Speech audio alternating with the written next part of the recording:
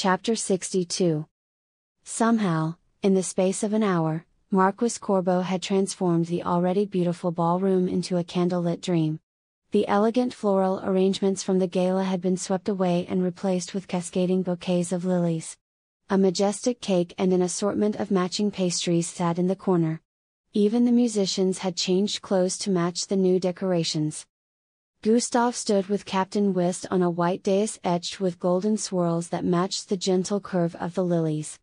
The captain wore his dress uniform and a hat that was only slightly larger than the standard issue. In spite of the elegant clothing, he looked more somber than usual.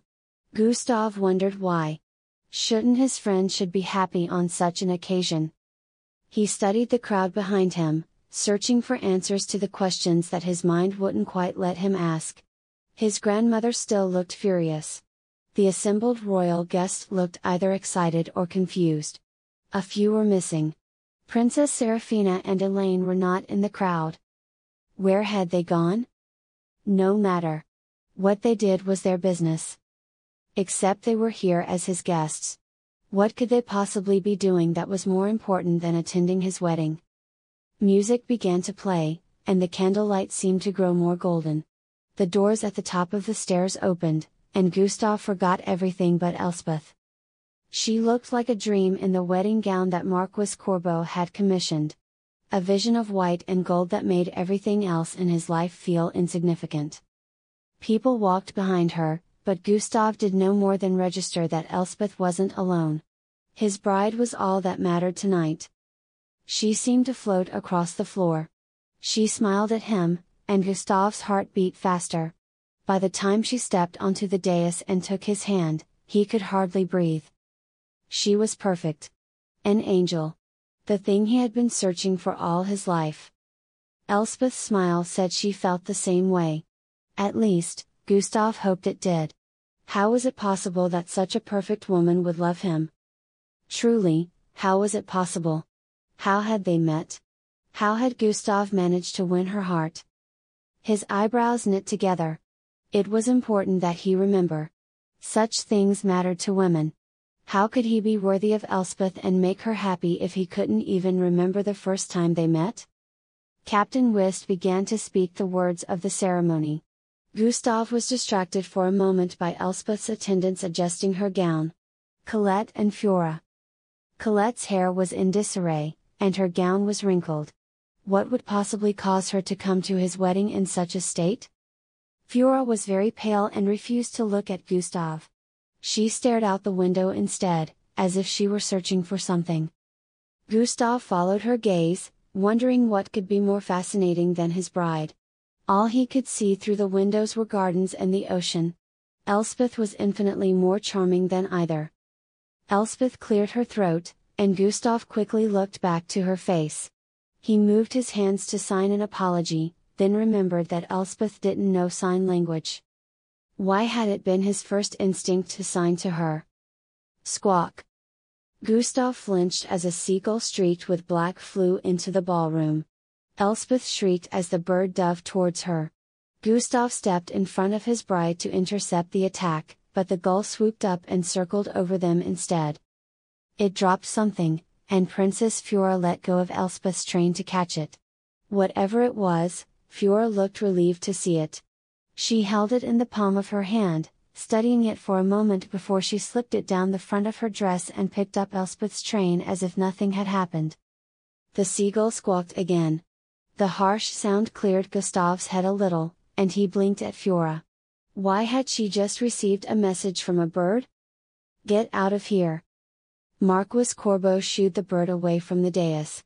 It flew to the side of the room and landed on the cake. The Marquis shrieked with rage and ran after it. The gull hopped off the cake and pecked at an apple tart instead. Finally it grabbed the largest tart on the tray and flew out of the room. Marquis Corbeau stared mournfully at the ruined cake and pastries. Then he turned and glared at Fiora as if she had somehow caused the chaos.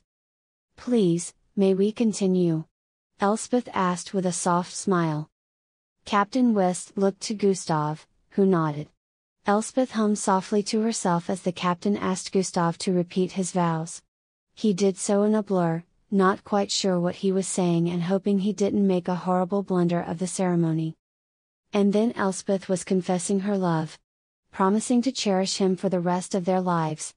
Her voice, though soft, seemed to fill the ballroom. Gustav stared at her in wonder. How had he convinced such perfection to love him? How had he courted her? No, truly, how had he done it? The memories had disappeared in a golden haze.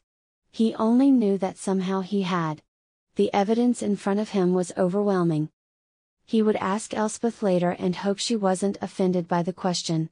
Maybe the kraken hitting him on the head had made him forget. That seemed as likely as anything. I now pronounce you man and wife, king and queen of Montaigne. May your reign be long and prosperous. Why didn't Captain Wyss sound more excited about this announcement? It was good news, wasn't it? Gustav was fully king now. Montaigne could function as it should. And they had the perfect queen. Perhaps we should skip the reception, Elspeth said. That seagull made quite a mess of it. It was true. One bird had succeeded in ruining Marquis Corbeau's perfectly prepared banquet. Gustav laughed. Yes, perhaps we should. Gustav, you need to. His grandmother was saying something, but Gustav had eyes only for Elspeth. If she wanted to skip the reception and go straight to their honeymoon, he had no objections. My sister will come with us to serve as my lady-in-waiting, Elspeth said. Gustav looked to Princess Fiora, who still refused to meet his gaze. It was a little strange to bring your sister-in-law along on your honeymoon, but who was he to refuse Elspeth anything? Whatever you like. Lead the way to your ship, my bride. Chapter 63. The crowd of guests chased after Gustav and Elspeth as they left the ballroom. They threw rose petals that floated in the sea breeze and scented the air. Fiora gritted her teeth and quickened her pace to keep up with the procession. If her pain got much worse, turning to sea foam would be a mercy. They walked through the city until they reached the docks. Sailors and merchants stared at them as they passed. The gala guests' bright clothes and jewels glittered in the torchlight. The king has found a bride. Marquis Corbeau shouted. Long live the queen. After a few confused moments, the sailors nearest him took up the cheer. It spread through the docks and into the town. Long live the queen. Their voices filled the night and drowned out the sound of the sea. Fiora breathed deeply, taking in the salt-scented air. She searched the shoreline for signs of the mermaids. Spot had brought a shell from Althea. Hopefully that meant her aunt had found a way to break the enchantment. But the mermaids couldn't approach her when the docks were overflowing with wedding guests and sailors. Fiora could either run down the shore to search for them or board Elspeth's ship. The shore was likely to stay crowded as everyone watched the royal couple sail away. And Fiora wasn't sure she could make it to the usual meeting place before her feet gave out entirely. So she took a sailor's hand and let him help her up the gangplank. Then she leaned against the railing and studied the crowd while the sailors prepared to depart. Dowager Queen Bernadine and Princess Colette were having a frantic discussion with Marchioness Rouge and Elaine. Elaine kept gesturing to the Sea Frog, where Princess Seraphina and her crew were also preparing to set sail. Prince Leonardo and Princess Lenora stood beside Prince Edric and Lady Annabelle. They seemed surprised by this turn of events, but not as shocked as Gustav's family. The rest of the guests were cheerful. They had come for a gala and witnessed a royal wedding. What luck! Fiora sighed and turned her attention to the water. She watched the dark waves lap against the ship and hoped she wasn't making a huge mistake in sailing away with Elspeth and Gustav. What if the mermaids were waiting for her down the coast, and she missed them? She checked her ring.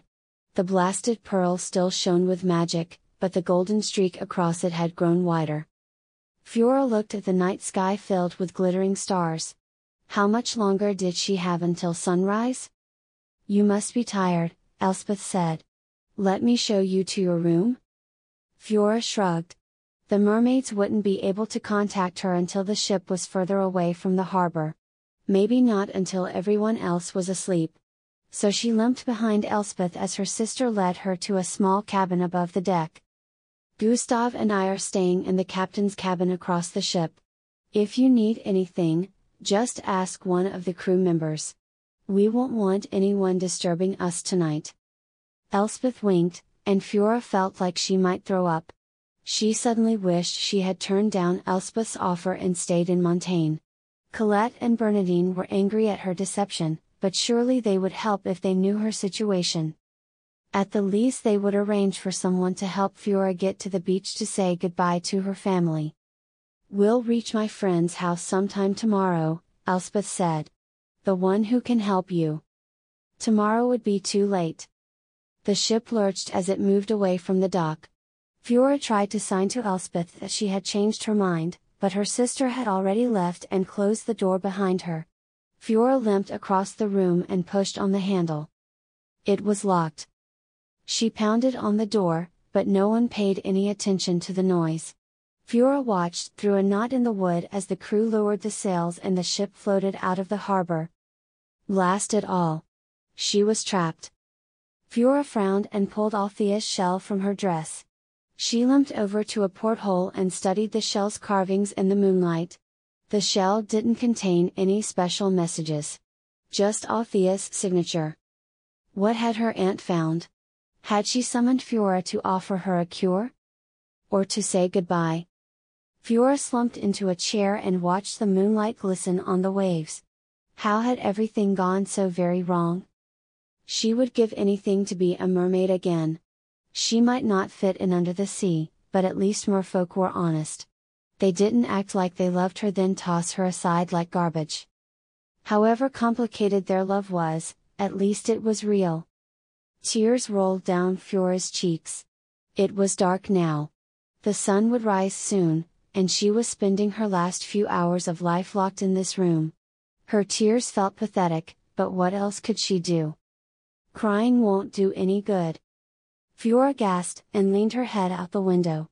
Althea, Kathleen, and Zoe floated in the water beneath her. "You found me." Zoe smiled. "Of course we did. We wouldn't abandon our sister." "Did you win the love of a human man?" Althea asked. "Someone stole the shell. I won't be able to transform unless you have the song memorized." Althea scowled. "Leander and Madame Isla know the song by heart, but Madame Isla is back in the Summer City and Leander has disappeared. Still, if someone loves you, we will have time to fetch Madame Isla."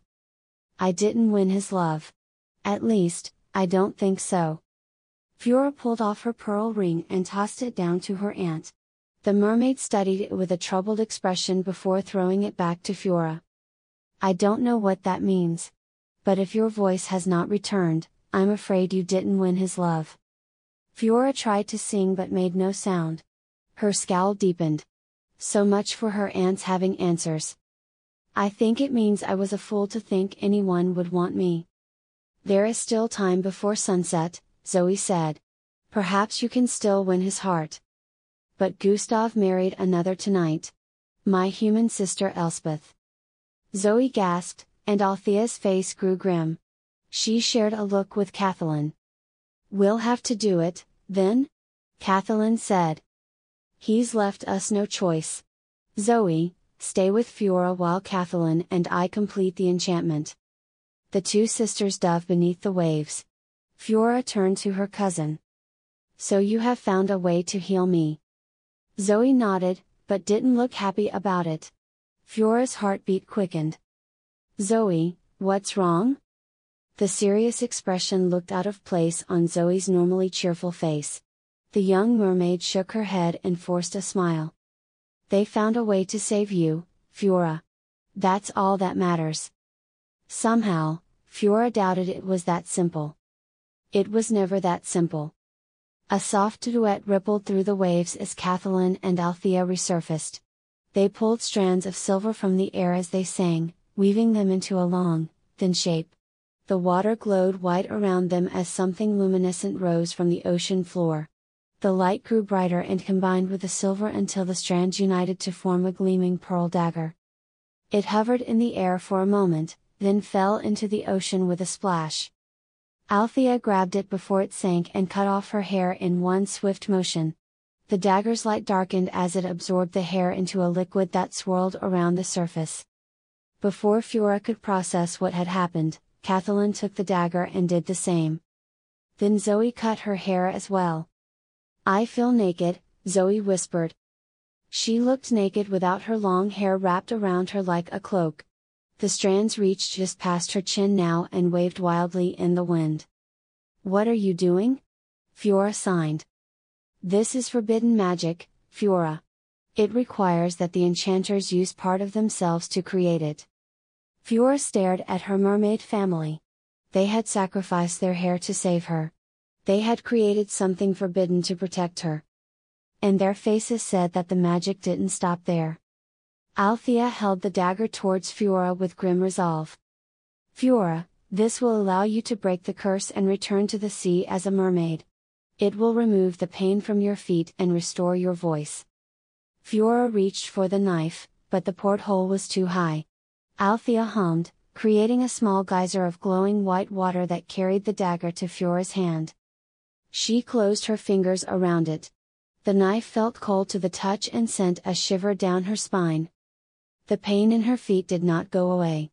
She gave Althea a questioning look, and her aunt met her gaze with an expression as cold as moonlight. Zoe and Kathleen looked down at the water.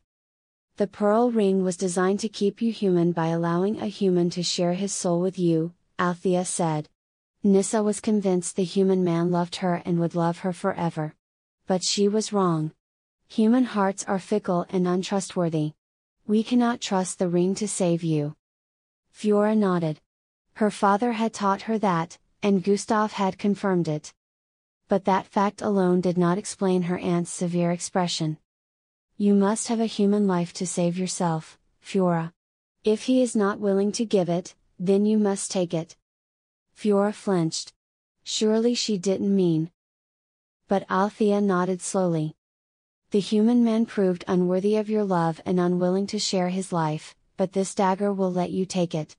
You must stab King Gustav with the dagger and kill him. It will absorb his life and transfer it to you. You can then use that magic to save yourself and return to the sea." Fiora raised her hands to say something, but they were shaking too badly to sign. Besides, what was there to say? "I know this is hard," Althea said. "But the human betrayed you and married another. I will not lose another sister to a human's infidelity. King Fergal took Nissa away from us. I will not let King Gustav take you." Tears glittered in Althea's eyes. She hummed softly, and a kraken tentacle pushed her out of the water and up to the porthole. Fiora reached down and clasped her aunt's hand. The mermaid squeezed tightly as if she might never let go. "We love you, Fiora," Kathleen said. "We will do anything for you," Zoe added fiercely. "Even forbidden magic. Even murder." Fiora swallowed. "You must use the dagger by dawn," Althea said. "If you don't, you will turn into sea foam and be lost to us forever." Fiora set the dagger on a nearby chair. It gleamed dangerously in the moonlight. "I'm locked in this room," Kathleen sang quietly. A stream of water climbed the ship and crawled across the floor. It crept up the door and filled the lock. Something clicked, and the door opened slightly. "Wait until everyone has gone to bed," Kathleen said. "Then we will create a diversion to distract anyone who is still awake." "They might stay up late," Zoe said. "They are celebrating a marriage, after all." Althea shook her head. "The bride and groom will want time alone. I expect everyone will go to bed within the hour." Fiora closed her eyes to hide the tears that welled up at the thought of Gustav and Elspeth's wedding night. She reached for the dagger and squeezed it tightly. The smooth surface was cold and unyielding in her hand. "Wait for our signal," Althea said. "I'm sorry, Fiora, but this is the only way." Fiora nodded. She didn't like it, but Althea was right. If she didn't want to die, this was the only way. Chapter 64. Gustav leaned against the railing, watching twinkling lights of the city disappear on the horizon. He blinked as a wave crashed against the ship and splashed his face.